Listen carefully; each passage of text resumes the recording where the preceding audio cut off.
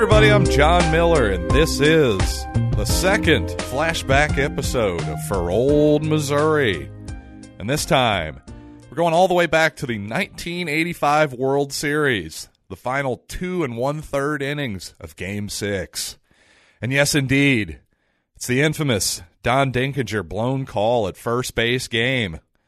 But you know, it's not just about Don Denkinger, as you'll see if you watch along with us. No, there's a lot of meat on that bone. Plenty to talk about, plenty of characters, plenty of stories, and most of all, plenty of good times with my good buddy, Mr. Jason Jennings, who's returning.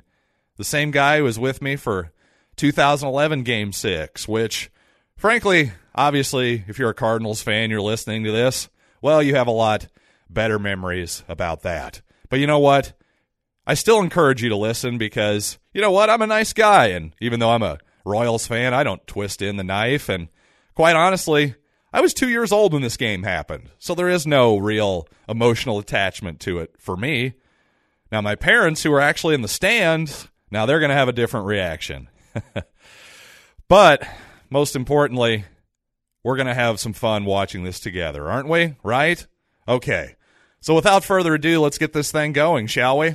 So, easiest way to pull up the video. And again, you need to get the right specific video here, not just some random video on YouTube. No, get the right video. So click on the video from the description of this podcast, or if you'd like, go to foroldmissouri.com under the flashbacks section, or quite possibly if you're listening to this closely when it came out, it's probably right there on the front page. Just click the link and you'll be able to find it. And finally, well, just a third way if you want to just go to youtube.com. Type in 1985 World Series Game 6. But again, look for the link that says Final 2 1/3 innings and that is attached to For Old Missouri's YouTube page. All right, you got it? You guys got that video pulled up? Well, if not, take your time. But I'm going to get on with the countdown, okay? And assume you have your video zeroed out. So here we go. I'm going to count down from 3 and say play. And again, when I pop that P and play, that's when you have to hit play. So here we go. 3, 2, 1, play. All right, here we are, Jason.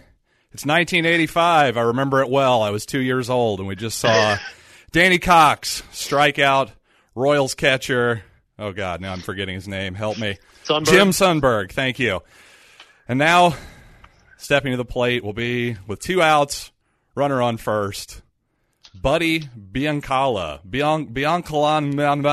Well, that's a tough one for me to say, but that's a fantastic name. You got to love it. Oh, yeah. I kind of love the alliteration. I'm always partial to that. But then, all the vowels. That works as well. So Danny Cox was really throwing a hell of a ball game here. And in fact, so far we're scoreless. We've got Todd Worrell for the Cardinals and Quisenberry here for the Royals warming up. But this was quite the pitcher's duel so far. Yeah, it really was, and Charlie Leibrandt throwing for the Royals as well. And he had thrown well in the previous game. He came out, and I believe that they blew the lead. And what was that, Game 2? Whenever he started as well. It's a constant talk during this game broadcast of Leibrandt getting pulled. And right. Then, game 2, and then the Cardinals scored 4. Well, and here's the moment. Leibrandt's coming up. Let me heat up Al Michaels here real quick. Yep. With the bases loaded and 2 out. And this is why I hate the DH. Yep. It's not worth getting into a whole discussion of it right now, but think of what Hauser had to think about right now. Now, obviously, this is the classic should you pinch hit move here, but just for everybody out there, this is the World Series, and there was a designated hitter at this time, but at this point, even the American League and the World Series had to hit their pitcher. Now, look at that swing by Leibrandt. I mean, I've never actually watched this game until recently. It's one of these things I've heard about for years, but I was stunned when Hauser didn't pinch hit here. I don't get it. Well, I mean, it's just this old school thinking, I got to leave my guy in there and all this. But, my gosh, I mean, he's just throwing curveballs and just whiffing by 3 feet. I mean, I had as good of a shot to get a hit here. Oh, absolutely. No, it's just insane. And then the fact he had Quisenberry up. Why even put him up? Right, exactly. No, it just shows you how much the game has changed. I mean, look at that swing. It's just, I mean, the poor guy didn't have a chance. He has 7 scoreless innings here. Is that not good enough? We got to run him out there for another inning. And he'll say in the post-game interview that it's like, well, it's not even a guarantee that if I had a pinch hitter out there that he'd get a hit. But, like, shoot, you got a probably 25% better chance than yeah, Charlie 0 Leibrandt. versus 25. Yeah, and Hal McRae was on the bench there. I tell you, old Hal was a really, really good hitter when you look back at his career. Oh, absolutely. Just a classic old-school player. And Charlie Leibrandt, man, he was just – I think my chances should be a little bit better. Yeah, go ahead. I was just pulling this up just for a second because they talk a little bit about how he had bad luck here in late inning situations. I thought that was kind of timely. Far into the ninth, but I haven't had too much success in ninth innings. But I still felt my stuff was good. I still felt confident I was going to get out. I just couldn't get out. Hopefully this will be different. And that was an in-game interview there, or the one they recorded before the game. But, yeah, I mean, Leibrandt also is just traditionally one of those guys that he ended up going to Atlanta afterward. And he is just one of those guys that the Cardinals, ever since I've been watching them, and this is even before I was watching them here, I didn't start watching them until 88, they've always struggled with these soft-tossing junk ball left-handers. It doesn't matter what era, who the manager is, how many switch hitters that Whitey Herzog got out there. They just always couldn't hit those guys. And obviously this series was definitely an example of that with Leibrandt. Yeah, ultimately they were saying if the Cardinals, during this game, the broadcasters were saying if the Cardinals had won this championship, they'd have had the lowest batting average of a winner in the series since like the Red Sox in 1918, I believe. Only with 5 singles in this game, which is, to your point, they just had the soft-tossing lefty just tends to trick people up. But again, sort of your point and to the point of that interview we just heard for a second there, it's not a coincidence that the farther you go along in games that those sort of soft tossers, you get a better look at them. Well, anybody you get a better look at, it becomes easier to hit. So, oh, I mean, we're going to touch on it a bunch, I'm sure, in this next hour, just how different the game is now compared to then. I mean, just imagining, okay, yeah, Leibrandt was perfect into the 6th, but now they're getting to him. There's no way he'd still be in. Like all this third time through the order stuff. Right. Especially they just gave off the lead hit there, leadoff hit to Terry Pendleton.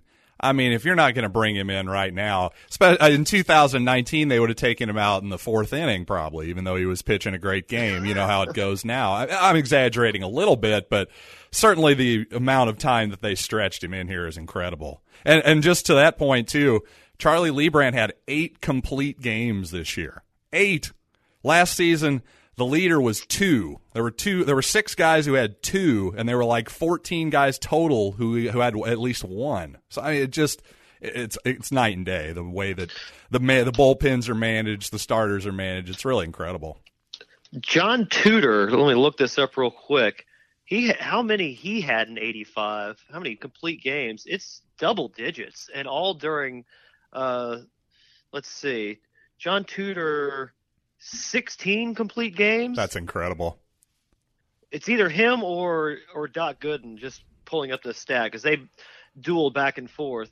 No, Gooden had 16 complete games. Tudor, I think, had at least 10, and that was all in this one stretch where he went like 18-1 after starting 1-7. I know wins and losses don't matter, but still 18-1 over a stretch. And a sub-2 ERA that Tudor went on.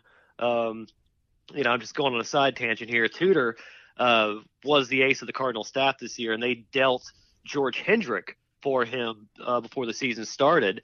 And then Hendrick went on, and he was their power hitter from the 1982 World Series team.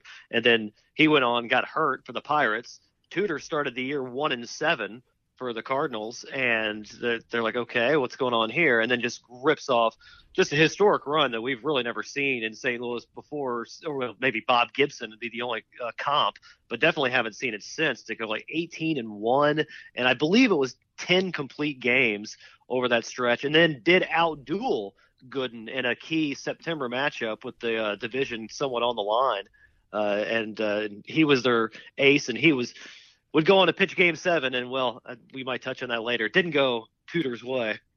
Yeah, it's funny you bring up Game 7 and you said 18-1 because Brett Saberhagen had a different 18-1 in this series. He pitched 18 innings, and he gave up 1 run in Games 3 and Game 7. Saberhagen's definitely a guy that if he pitched in a different market other than Kansas City, he'd be remembered a lot more. But he just kind of gets forgotten in time in the larger baseball sense that, 2 Cy Youngs. And yeah, he won the 85 Cy Young for sure. He won one later in the 90s, too. I'm very sure about that. Yeah, he was kind of one of those. He was sort of the San Francisco Giants of his era. He was sort of an every other year kind of guy, it seemed like, as far as his big years, it seemed like for a while there, right?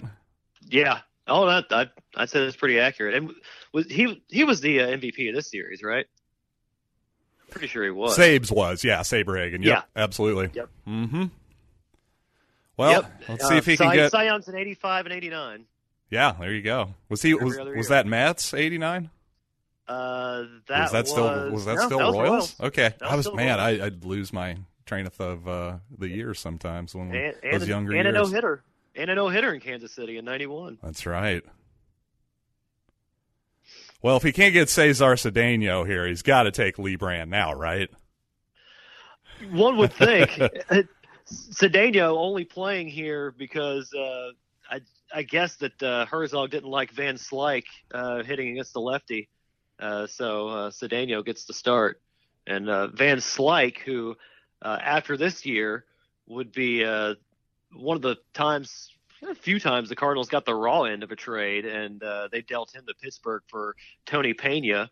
And the reason they got Tony Pena was because they parted ways with Darrell Porter, a catcher, and I'm going to touch some more on Darrell Porter whenever he comes to bat here. Well, and former Royals manager Tony Pena. Yep, and I like Tony Pena and all, but sure. I think I'd rather have Andy Van Slyke. Of course, especially considering that they ended up kind of trying to find a right fielder for a few years after that, and then they got desperate after the '87 World Series and traded Tommy Herr for Tom Brunansky to fill that void in right, and that went against them because they hadn't had a good second baseman as good as Tommy Herr ever since they traded him. I'm convinced to this day, and Brunansky really never, was never that power hitter.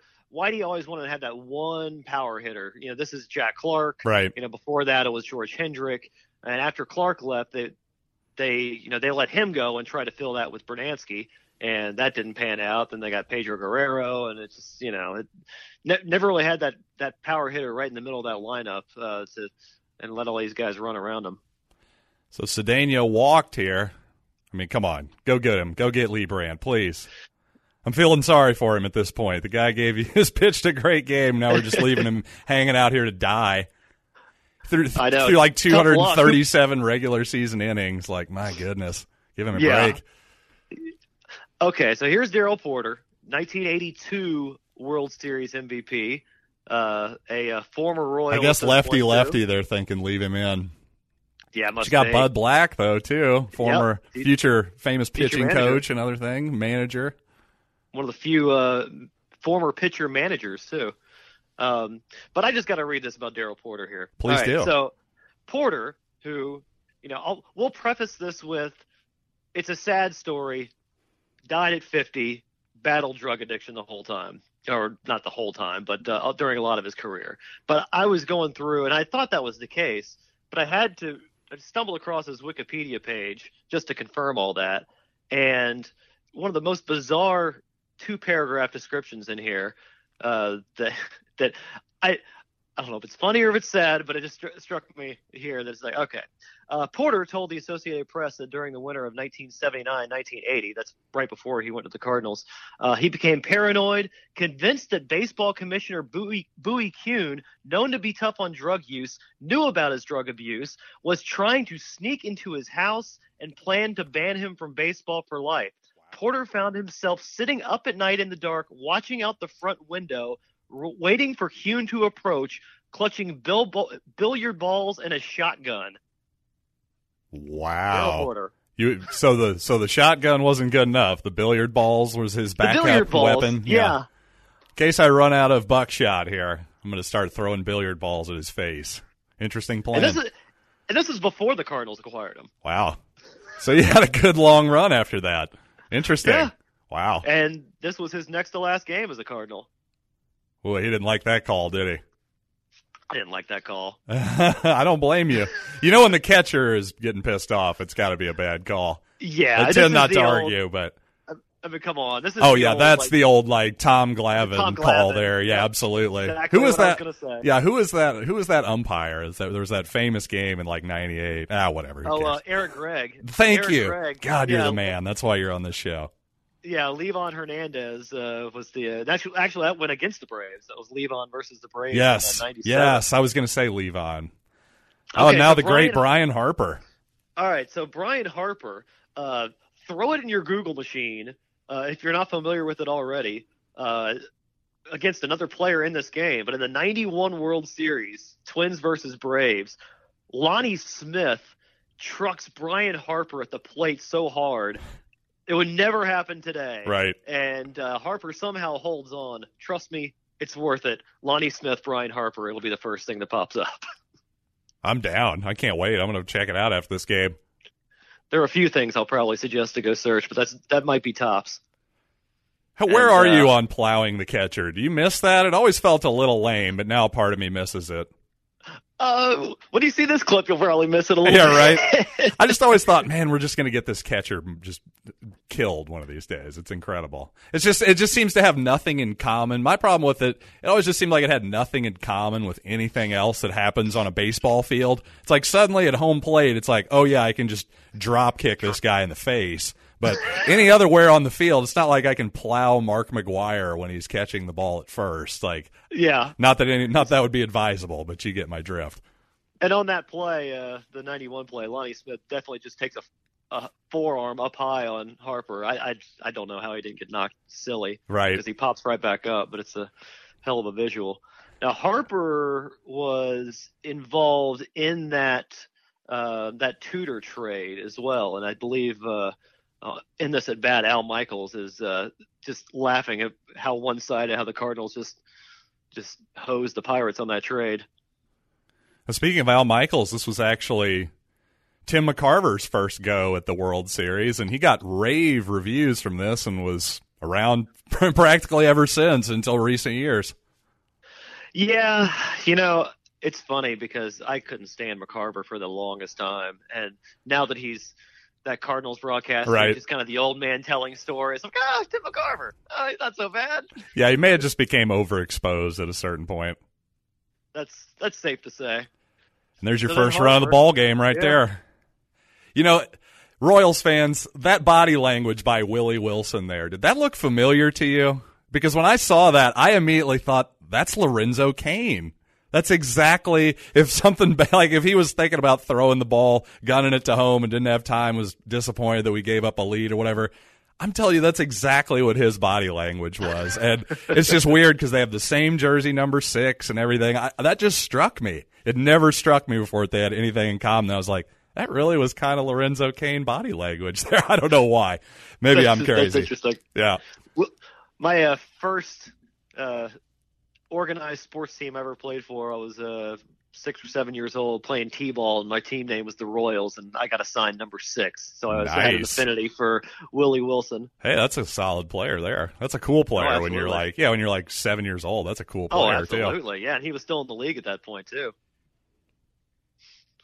All right, here's Ozzie. Not exactly tearing it up this World Series compared to his big walk-off in the previous series. Right.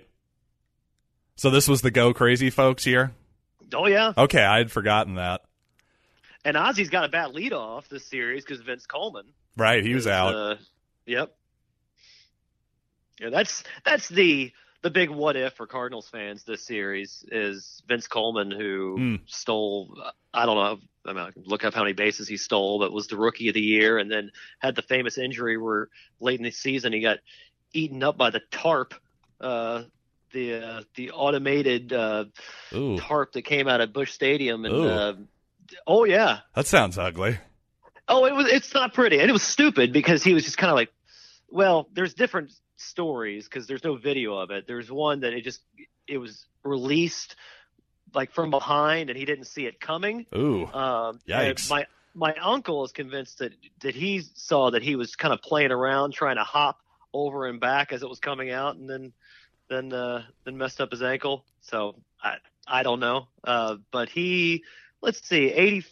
He said, I've got it here. He's got 85, 110 stolen bases and only 25 caught. Next year, 107 stolen, 14 caught. That's incredible. Oh, yeah. I mean, he would have more than Ricky during some of those years. Yeah, apparently. He had 103 straight years. Got to stop him right here, and that obviously is what Lee Grant's trying to do. So do you think if Ozzie were around today that I don't know. Ozzie is my first favorite player, but, would he be looked at more as Omar Vizquel instead of the great shortstop of his era? Exactly. That may be, but it's, just the baseline for what a great shortstop or really any offensive player was just so much lower. Not only that, but, if you want to compare eras, while we see so many great plays defensively these days that almost become routine, the Ozzie in that era was just head and shoulders above absolutely. everyone else. No, you're right. That's a point you've made over the years, is that really Major League defense has gotten so much better over the years. I make that point all the time and think that is a huge reason why home runs have become what they have, because you got to score somehow. What a great Dick Howser cutaway. That was great. And where Ozzie just really obliterates. Oh, yeah, tough take. Where Ozzie obliterates Vizquel is in the stolen bases, and that's just that was a huge offensive. That was everything for the Cardinals. Sure. Yeah, Whitey Herzog, Whitey Ball. I mean, that was a big thing. It was all the 1980s was the Cardinals and speed and everything. But of course, people forget now he was the manager of the Royals during one of their great eras as well. The Royals were AL West champions for 3 straight years from 76 to 78, all with Whitey. And, of course, we lost to the Yankees in the ALCS every time, damn it. But that was quite the rivalry there for a while. Oh, absolutely. And, by the way, Dick Howser came from the Yankees, too, that era of the Yankees, to eventually be the manager of this team. No, those are some fun clips to go back and watch, those rivalries. Like one of my favorites. Well, there are 2 favorites that I love watching. I love seeing the George Brett homer off Goose Gossage, right? Where Gossage, the ball comes off the bat so hard from Brett, where Gossage ducks because the sound is so loud. He thought like a gun went off or something that he thinks it might be coming right back at him, but it lands in the upper deck. And the other is the other favorite to throw on the Google machine. I don't know if you've seen this one before. Have you seen the Hal McRae takeout slide of Willie Randolph? No, I don't believe I have. That number 2 video to mark down. That's a good one to watch. People want to talk about Chase Utley, and rightfully so. Oh my gosh, Hal McRae starts his slide after he goes through second base, and it's like, all right, next play. You know what? I may have. Now that you're mentioning, I may have seen that. I just may not have realized it was Hal McRae. And we finally went out and got Lee Brand here. Jeez. And Dan Quisenberry, who would later go on to be a Cardinals closer. Yeah. Boy, and speaking of Dick Howser and Dan Quisenberry, boy, this team had some bad luck with brain cancer. I can tell you that much. My goodness. Didn't even think about that. Yeah, because, Dick Howser actually managed his last game in the major leagues just the following year in the 1986 All-Star game. The AL won 3-2, but after the game, people noticed that Howser was messing up signs and just didn't really seem like himself, and he admitted after the game that he didn't feel right and ended up going to the hospital, and, they diagnosed him with terminal brain cancer. He ends up trying to make a comeback in spring of '87 and just didn't quite have it health-wise and everything. And within 3-4 months, he was dead at 51 years old. Wow. I knew about the brain cancer, but I didn't know that at the All-Star game story. And sadly, Dan Quisenberry died even younger at 45. 98, he died of brain cancer. So another quick one. I mean, he was diagnosed in January of '98 and died in September or so. I mean, it's kind of a bizarre thing there. 2 of your big members of this team here were gone too early by the same malady. On a happier note, at second for the Cardinals, Tom Lawless, who 2 years later would bring us the greatest bat flip in history. And we've got 85 MVP Willie McGee at the plate here. Yep. Well, that looked like trouble off the bat. It was a pretty good It range really did. there. That's an underrated play, because if he doesn't get that. And a pressure throw, too. I mean, good play by Frank White. Willie McGee, though, my gosh, that is – talk about one of the other great trades in Cardinals history. He was in the Yankees system for like 5 years, even though he was like a top 15 draft pick. But he was in the Yankees system, never got above triple or double A. They're kind of hiding him down there. And then the Cardinals, Whitey traded him in 82 for a relief pitcher, Bob Sykes. And I don't know why the Yankees bid on it, but they did. And Willie came up in 82 and then helped lead them to the World Series, had a game in that Brewers series where he hit 2 home runs and robbed another. And Bob Sykes never pitched another major league game. The Yankees got nothing out of it. Wow. Yeah, there's a lot of really interesting trades that you can look back on in baseball in particular, because sometimes you're unloading these prospects, these 19-year-old kids, and you just don't know what they're going to be yet. It's not like basketball where your superstars are generally going to emerge. They're going to present themselves as superstars almost immediately. And here's Lonnie Smith, who at this point was a former Cardinal. There's a lot of Cardinals-Royals crossover in this series. Right. Guys who went on to play with the team before or after. All right, I can't resist. Since you brought up Hal McRae, I cut a little clip of Hal, one of my favorite clips of all time. Oh, this is going to be his post-game rant? Oh, you know it, buddy. So this would be 1993, and somebody made the horrible mistake of asking Hal McRae why he didn't hit an aging left-handed George Brett against a left-handed pitcher. Let's see how that turned out for that particular reporter. Would you consider Brett for Miller with the bases loaded in the 7th? No, don't ask me all these stupid-ass questions. No. In the... God, all these stupid-ass questions every night. So he's just throwing tape recorders all over the room right now. Yeah, the phone. Yeah, he eventually picks up the phone and does a full, like if he's doing like the discus at the Olympics, twirls it around and accidentally hits a reporter in the face, draws blood and everything. Somehow he was not fired for this. Oh, no. He's still going.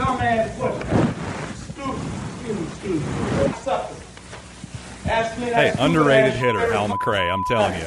Go back and look at his numbers versus Terry Pendleton. You'll be surprised. He had way better numbers than Terry. You guys are not taking no shit off the players. I'm sick and tired. I'm fed up with everything.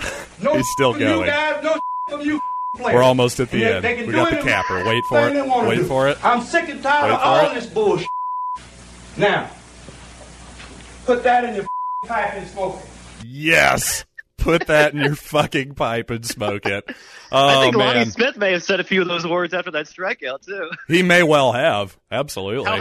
How he didn't get tossed. I mean, you immediately would get tossed today for doing that. Oh, yeah, absolutely.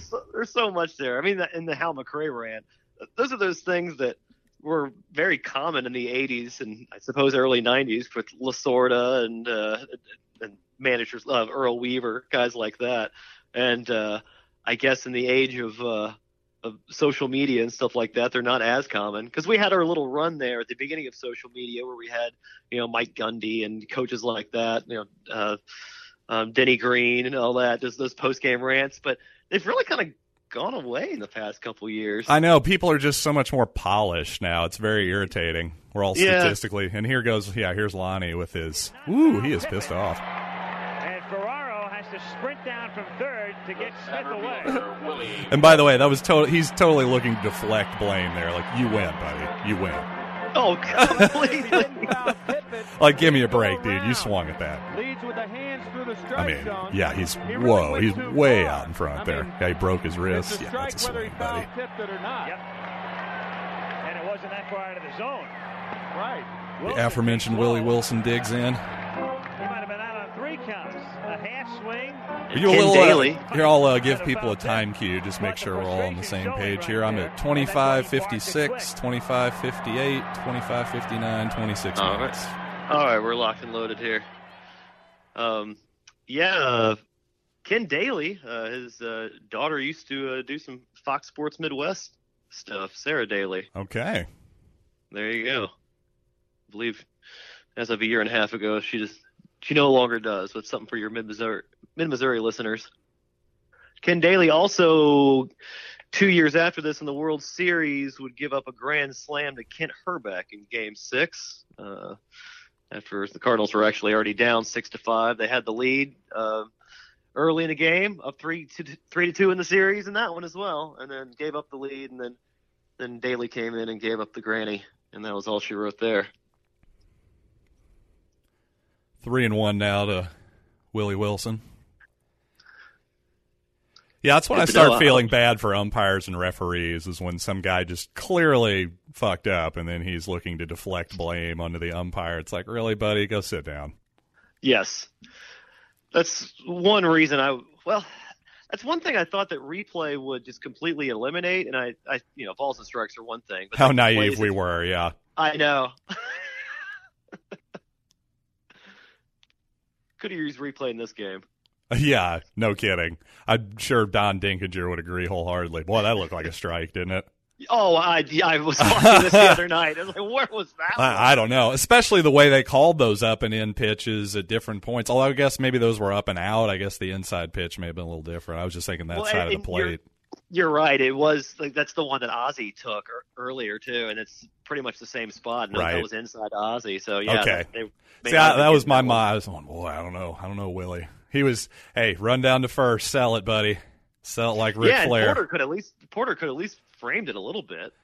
One thing I noticed here, look how, of course, this is George Brett here digging in. Look how far he is off the plate.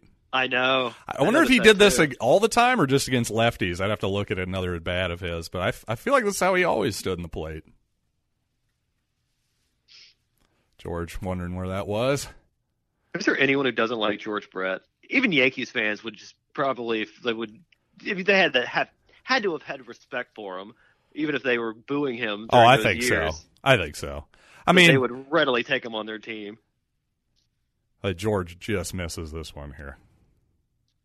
I mean, he's just late. That was a good swing. Yeah.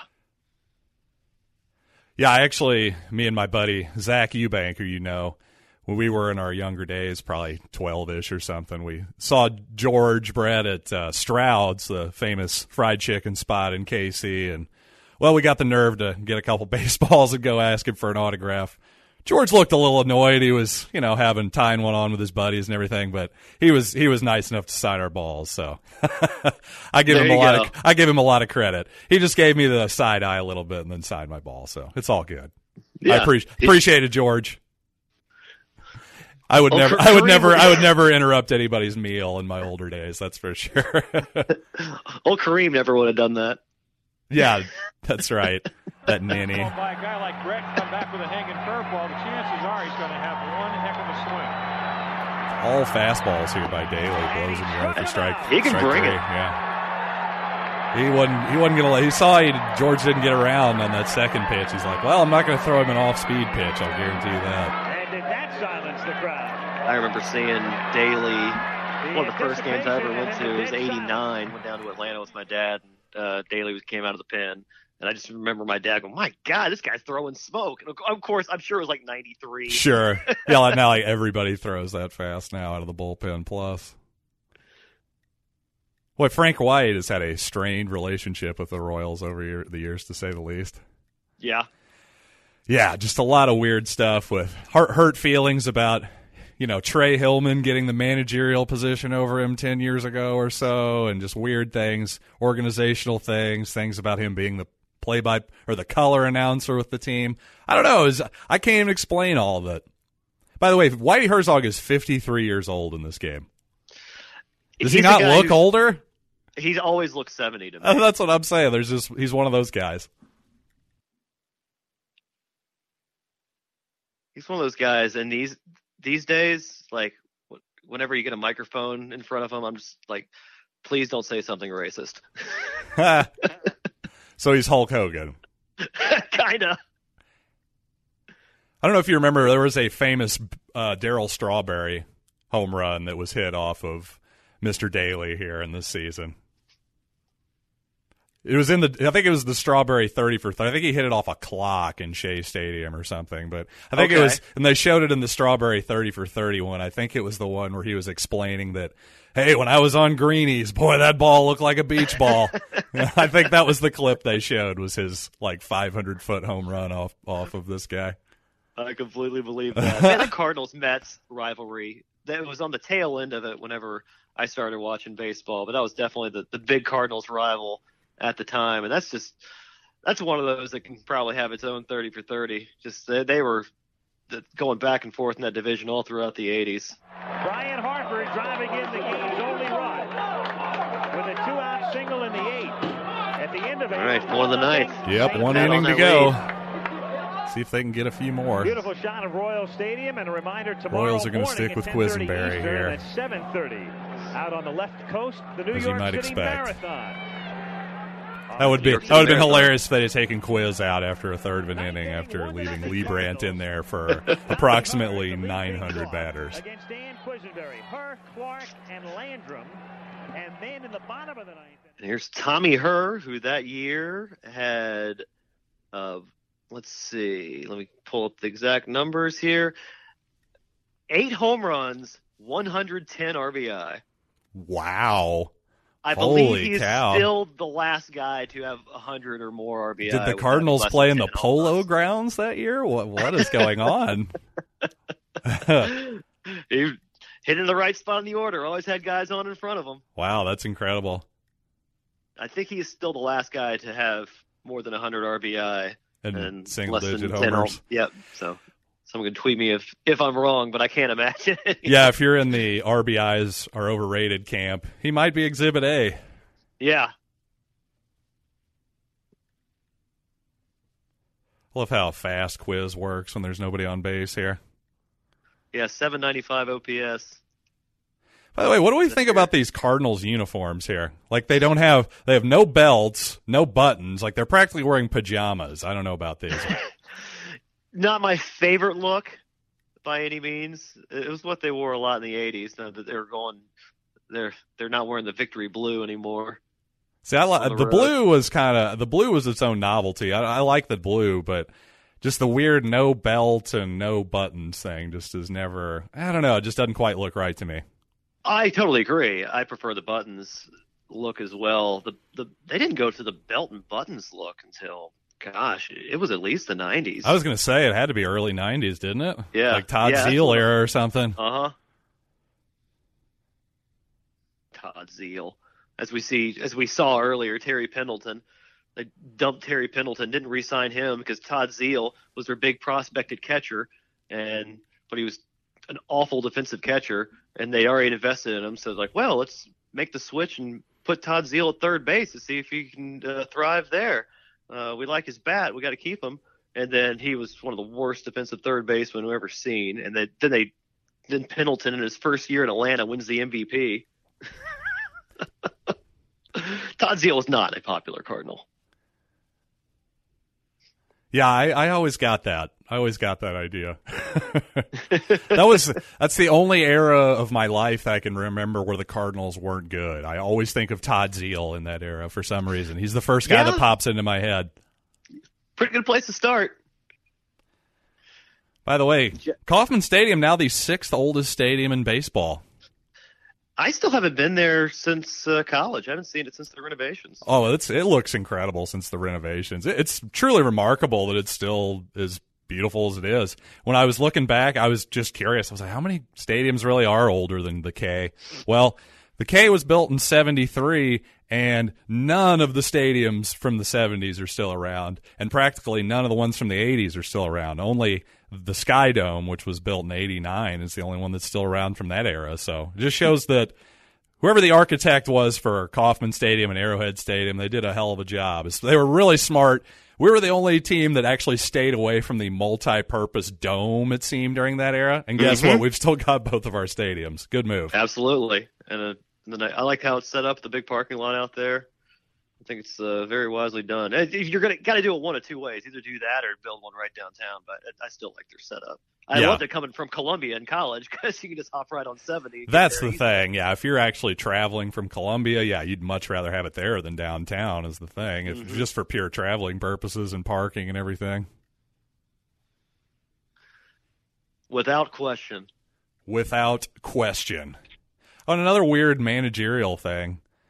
The Royals, I was mentioned, Whitey Ball. I mentioned Dick Hauser. Well, there was that was a funny moment where Brett falls down there. Ha ha. Only game 9 or inning 9 of the World Series. Yeah, no big deal. He just casually picks it up when he falls down. Oh well. But yeah, it is amazing how casual baseball players can look, even when they're looking stupid at times. But yeah, actually, Jim Foray was the Royals manager when they made the 1980 World Series. Then they started off 81, 30, and 40 to be replaced by Mr. Dick Hauser. So there you go. Kind of interesting there. Jim Foray. A little bit of an asterisk there in Royals history. Here's Tito Landrum, who's only playing because Vince Coleman's hurt. Ooh, close play. Let's see it. Really Let's see it. Yeah. Wait. Are we going to have something we can bitch about now? Let's see it. We don't have Hauser coming out to. I know. Where's the top step? Yeah, right. Where's back at the guy on the phone? No, I think they mentioned that he was. I think they said he couldn't come out to argue, or he would have gotten thrown out since he had already come out or something. I didn't know if that was a rule, and he is clearly safe. Speaking of rules, you mentioned the whole DH thing. So I was looking up the history of the DH in the World Series. This was an era where they were alternating who had the DH. It was an every other year. Oh, was it? Okay. So whenever the DH first came about, I believe they actually said they're going to do it for both for all games. I see. Came around the 70s. Like first, all World Series games, DH across the board. Then for a few years, they said we're going to alternate DH for every game or no DH for every game every other year. And this was a non-DH year. If it were the year before they had DHs, this year they did not in the World Series. Well, that was like when they used to alternate home field in the World Series too. Interesting. And then I had no idea. Good note.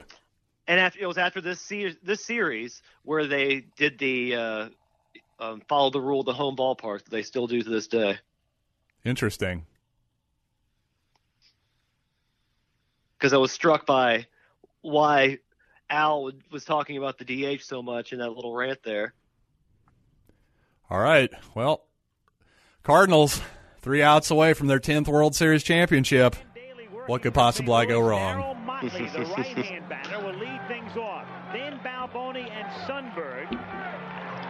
Here's a little gamesmanship here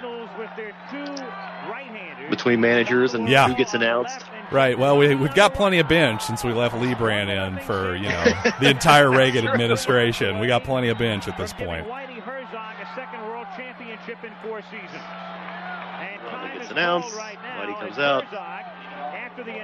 Bring in my rookie closer who's only been in the majors for 2 months. In the game, walks to the mound. And he wants the right-hander. So with Motley in the game, he wanted to make sure he was announced. And he wants Worrell. Really strong mustache game by Todd Worrell here. And really, frankly, that must have been just the standard issue white guy relief pitcher mustache for the 1980s. I think it was just a standard issue white guy look. You're right. That's true. Yeah, Jay Jennings absolutely was rocking this look. Todd Worrell, and the story is well known now, but it's worth repeating under these circumstances. You begin the season in AAA in Louisville, Kentucky, in the American Association as Daly departs, and you're pitching in the minors, and you're not traveling first class or charter, and you're not staying in real good hotels, and you're not eating real good food because your meal money won't cover it. And somebody says in the middle of the season, we want to make you a relief pitcher, and then all of a sudden you get called up in August, and here you are trying to win the World Series. I spoke with him earlier. In your role right now, and they're all about these pre-tapes. You are a power pitcher. They are. Do you come into the game just seeking an out, or do you come in seeking a strikeout? It depends on the situation. Being a power pitcher, and especially the situation I was in the last time I pitched in Cardinal Stadium, I wasn't going for strikeouts. It's called Busch Stadium, Todd. We were down 4-1. My main concern was. It's funny when he said that. I was was wondering if the Louisville Stadium was still Cardinal Stadium. Runs. Yeah, maybe. I really couldn't afford but to let still. him have another 1 or 2 runs. But not to say he wasn't wrong. He was pitching a great game. He deserved a lot of credit for his performance, and I knew if they got any farther ahead, we wouldn't catch him because we were late in the game. So I was just trying to shut him down, and the next thing I know, I struck out the side and come out again and did the same thing again. 4-1 behind, 1-0. But that was a lot of important context there for Worrell too, though. He'd only been in the majors for 2 months, and then came in his last appearance and struck out all six guys he faced. So you can see both sides of the equation why Whitey wanted him in there. But at the same time, you got to think that, if the Royals just get to him early, he might get rattled.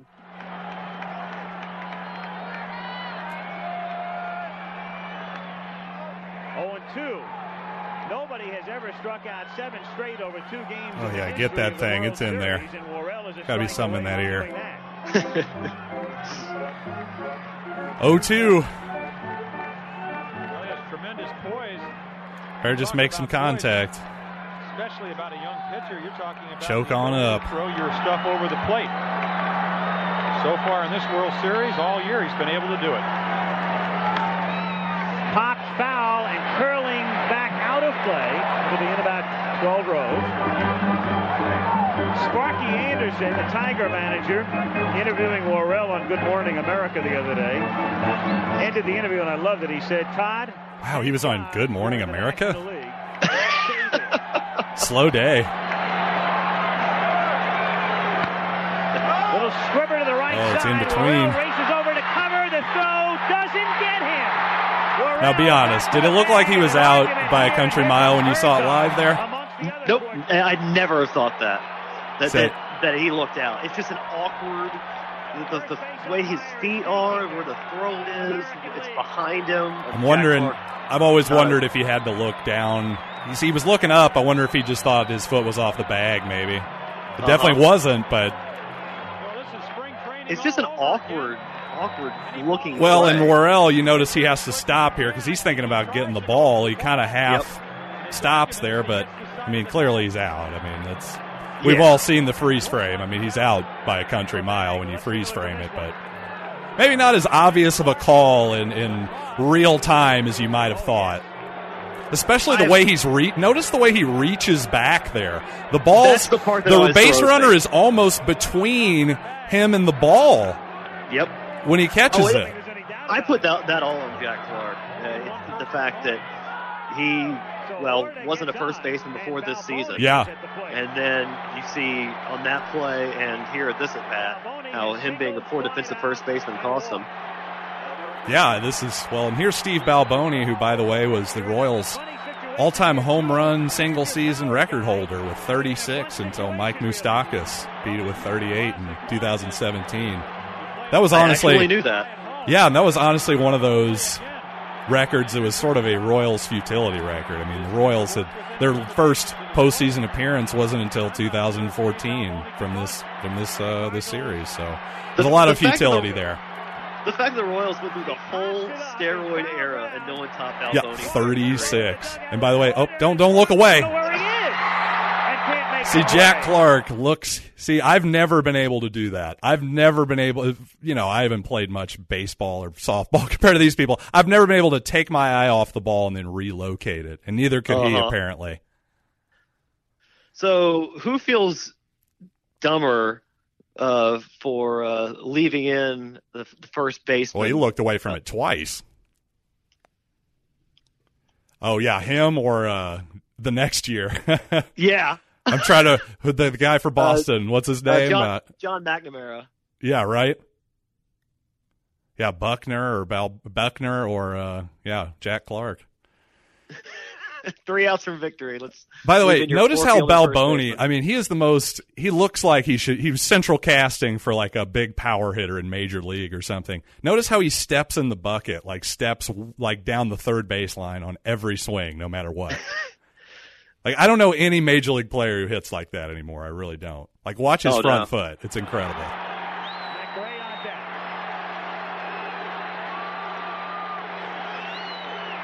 deck. What a great softball swing. And he just yanks that thing through the hole, too. Balboni. I mean, I always thought of him just like a guy who was almost an obese baseball player back in that era when I was thinking back, and now he's I love this old guy here, too. What a good cutaway. 2019 standards, Steve Alboni is pretty trim. Yeah. Yeah, he just looks like Chris Davis now, if he's that guy.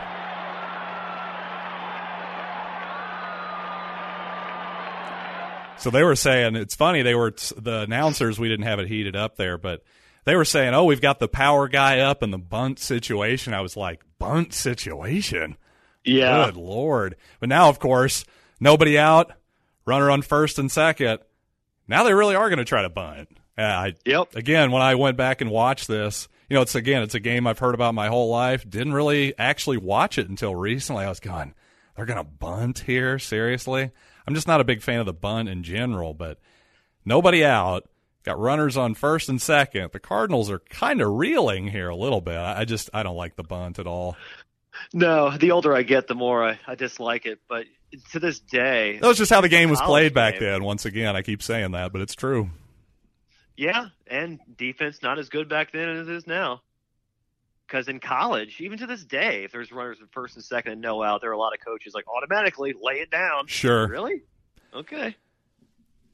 It'd be one thing if we only needed one run to win, but yeah, if it's tied, I see. Yeah, but.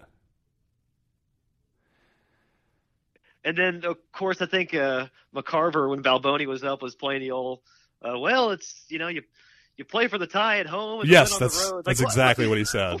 I've never understood that at all. Me neither. And they even take it to basketball, too. People in basketball are like, oh, if you're down 2 and you're on the road, you should definitely shoot the 3. But if you're at home, you should go for the tie. I'm like, why? What is that? Why? I don't get that. I guess the logic is once you get to overtime, you got the home crowd. Whatever. I guess. 2-0 here. Still going to bunt? Still going to bunt? I think so. I hate to say it. I think so. Oh, mound visit. Notice how few mound visits are in this game compared to what happened up until a few years ago. Yeah, that's interesting, isn't it? You know what else? A lot more of in this game? American black guys. Yeah, that is very true. That's just a trend, man. There's less Latin players and more Latin players, less American black guys. It's just a trend. So true. Yeah. Oh, man, he pops it up. Good Lord.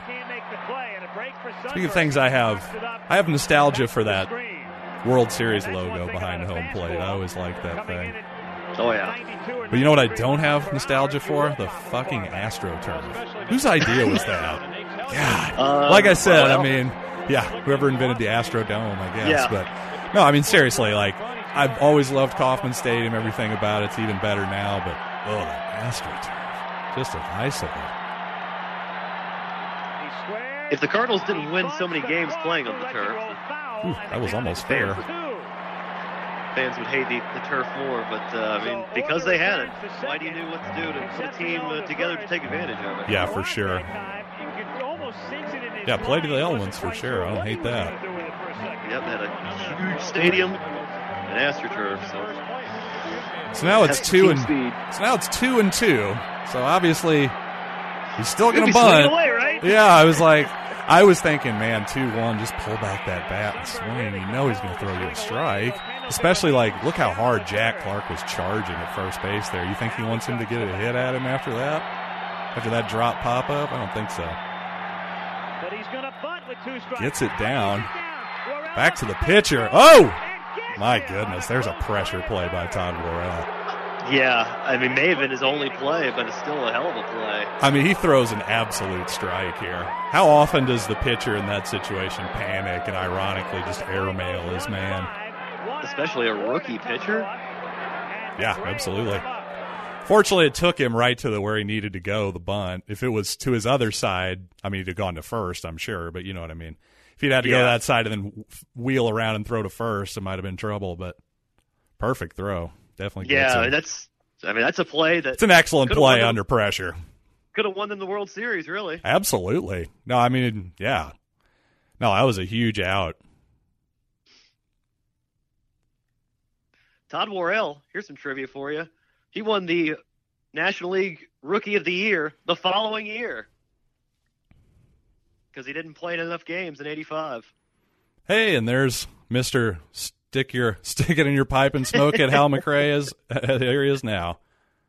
Hal came up the other night. Could be wrong. I think this may have been Hal's final season as a player.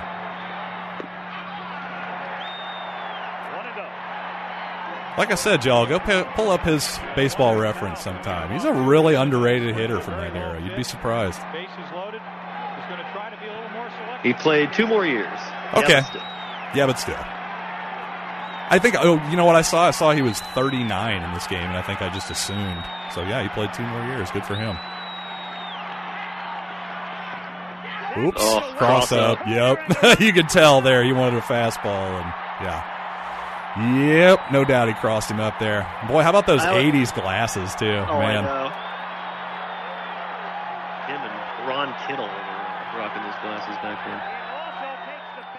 Yeah, I remember seeing just like the comedy of errors from this game they like to play, showing the Clark play and that. And I remember growing up in my mind, I always thought, oh, what a screw up by Porter. But now I look at it, it's a cross up. Third, the winning run at second. Porter with Worrell in the count 2-0. As I said, maybe they did get their signs mixed up. Looked like Porter's looking fastball.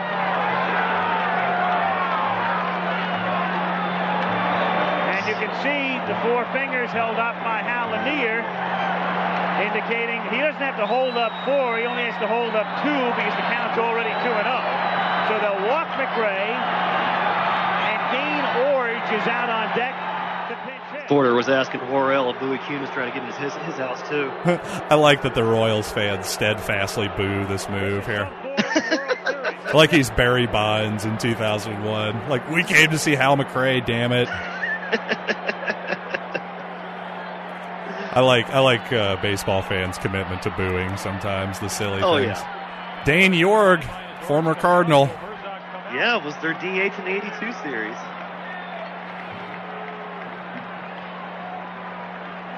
And was sold to the Royals in 84. Oh, I miss the days when you used to sell guys. Oh, yeah. It's very indentured servitude. Here, signaling to the infielders as they align themselves here. Orge, a Cardinal in the 1982 World Series, and he had a terrific World Series. 5:49. The infield double play depth short and second, and up at the corner. Bases loaded, 1 out here. All he's got to do is sacrifice a run in. We got a tie ball game. Cardinals cannot believe they only have 1 out right now. Most likely they'll try for 2 unless the only play they have is at the plate. Concepcion at third, Sundberg at second. And it's low, ball 1. John Watson is the runner at first base running for McRae. He's important too because a force play, there he is. A force at second would be a big play. And that's a looper hitting the right field for a base hit. Concepcion scores. Here comes Sundberg. Here's the throw. He scores. We go to a 7th.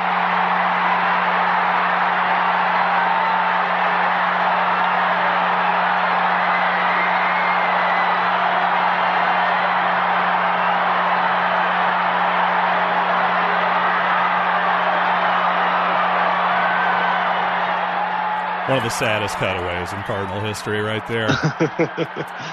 I mean, you really look at the guys on the field here. It seems like they think they've won the whole series, and the Cardinals seems like they think they've lost it. I mean, it seems like the 7th game if you just look at those reactions. Oh, yeah. Well, it turned out that was the case. Yeah. Because Dinkinger goes on to be the home plate umpire the next game.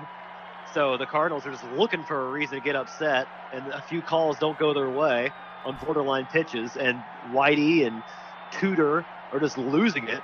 And Tudor gives up, 5 runs and, I don't know, 4 innings or something like that. Comes out, punches an electric fan after he gets taken out. Never advisable.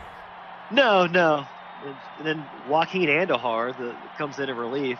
He was on his last legs as an effective player, but their hero from the 82 series. But Andujar comes in, immediately gets tossed after, two pitches don't go his way. And the Cardinals were just imploded, completely imploded as a result of this.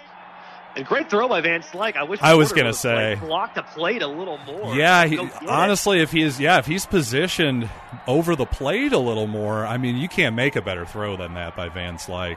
You really can't. I mean, probably wouldn't have got him, but he just it's close, man. If he's a little far, I don't know, man. I think that does get him possibly. It's It's a damn close play if he's a little bit farther back on that plate. I think you're right.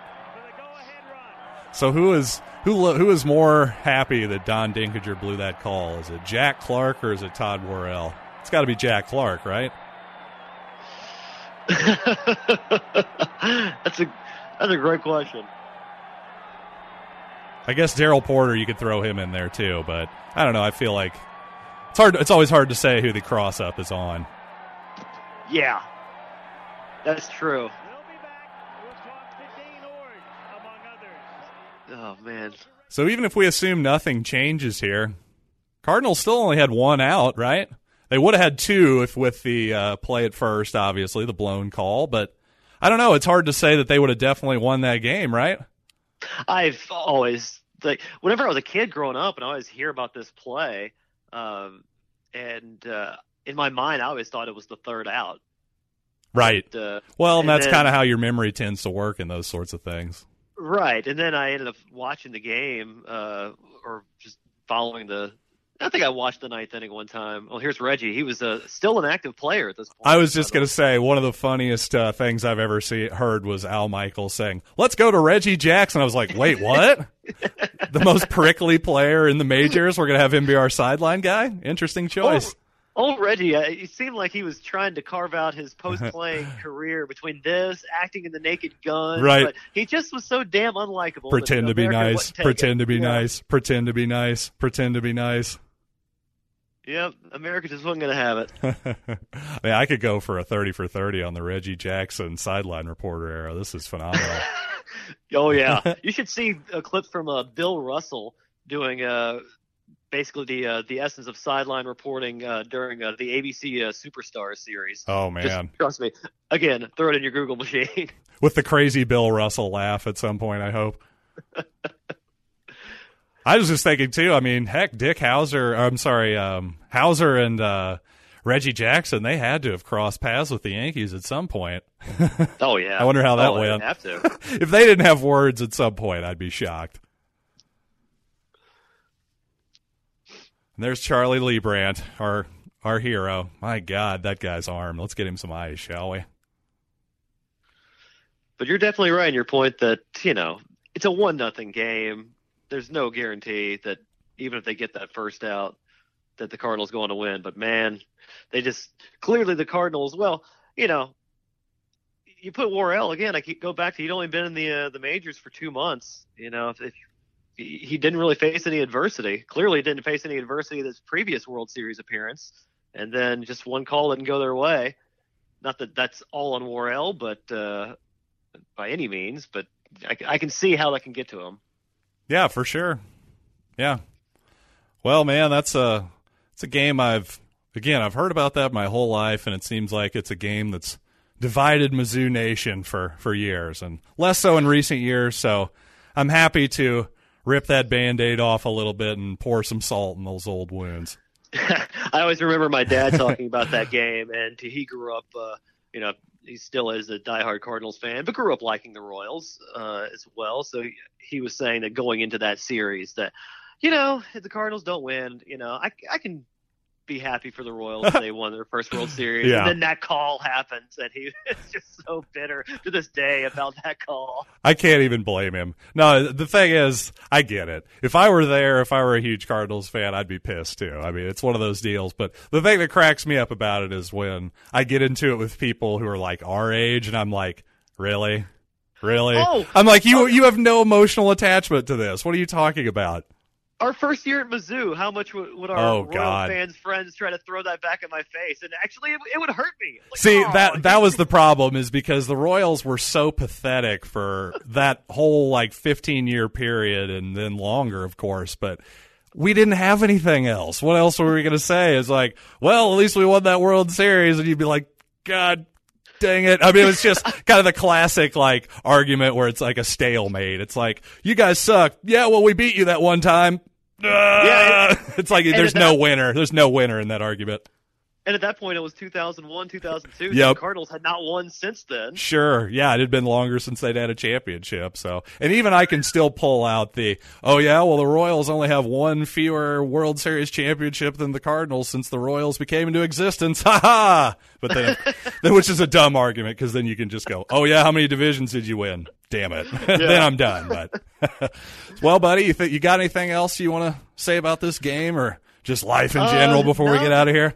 I mean, just always fun to watch games from a different era and see how the game has evolved. And sometimes, we talk about how the game was so much better back then, and in many ways there are reasons to say that. The pace of play was fun and everything, but there are other things about it we just kind of scratch our heads at, like, wow, I can't believe they used to do stuff like that back then.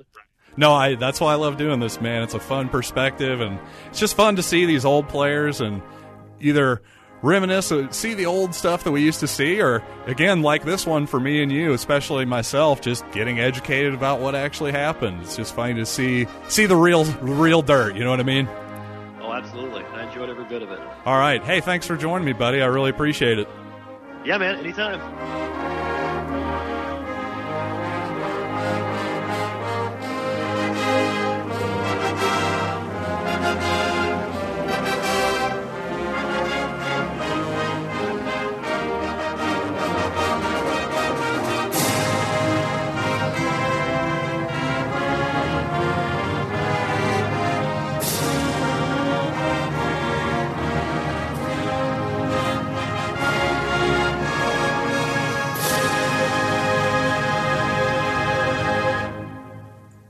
March Madness is right around the corner.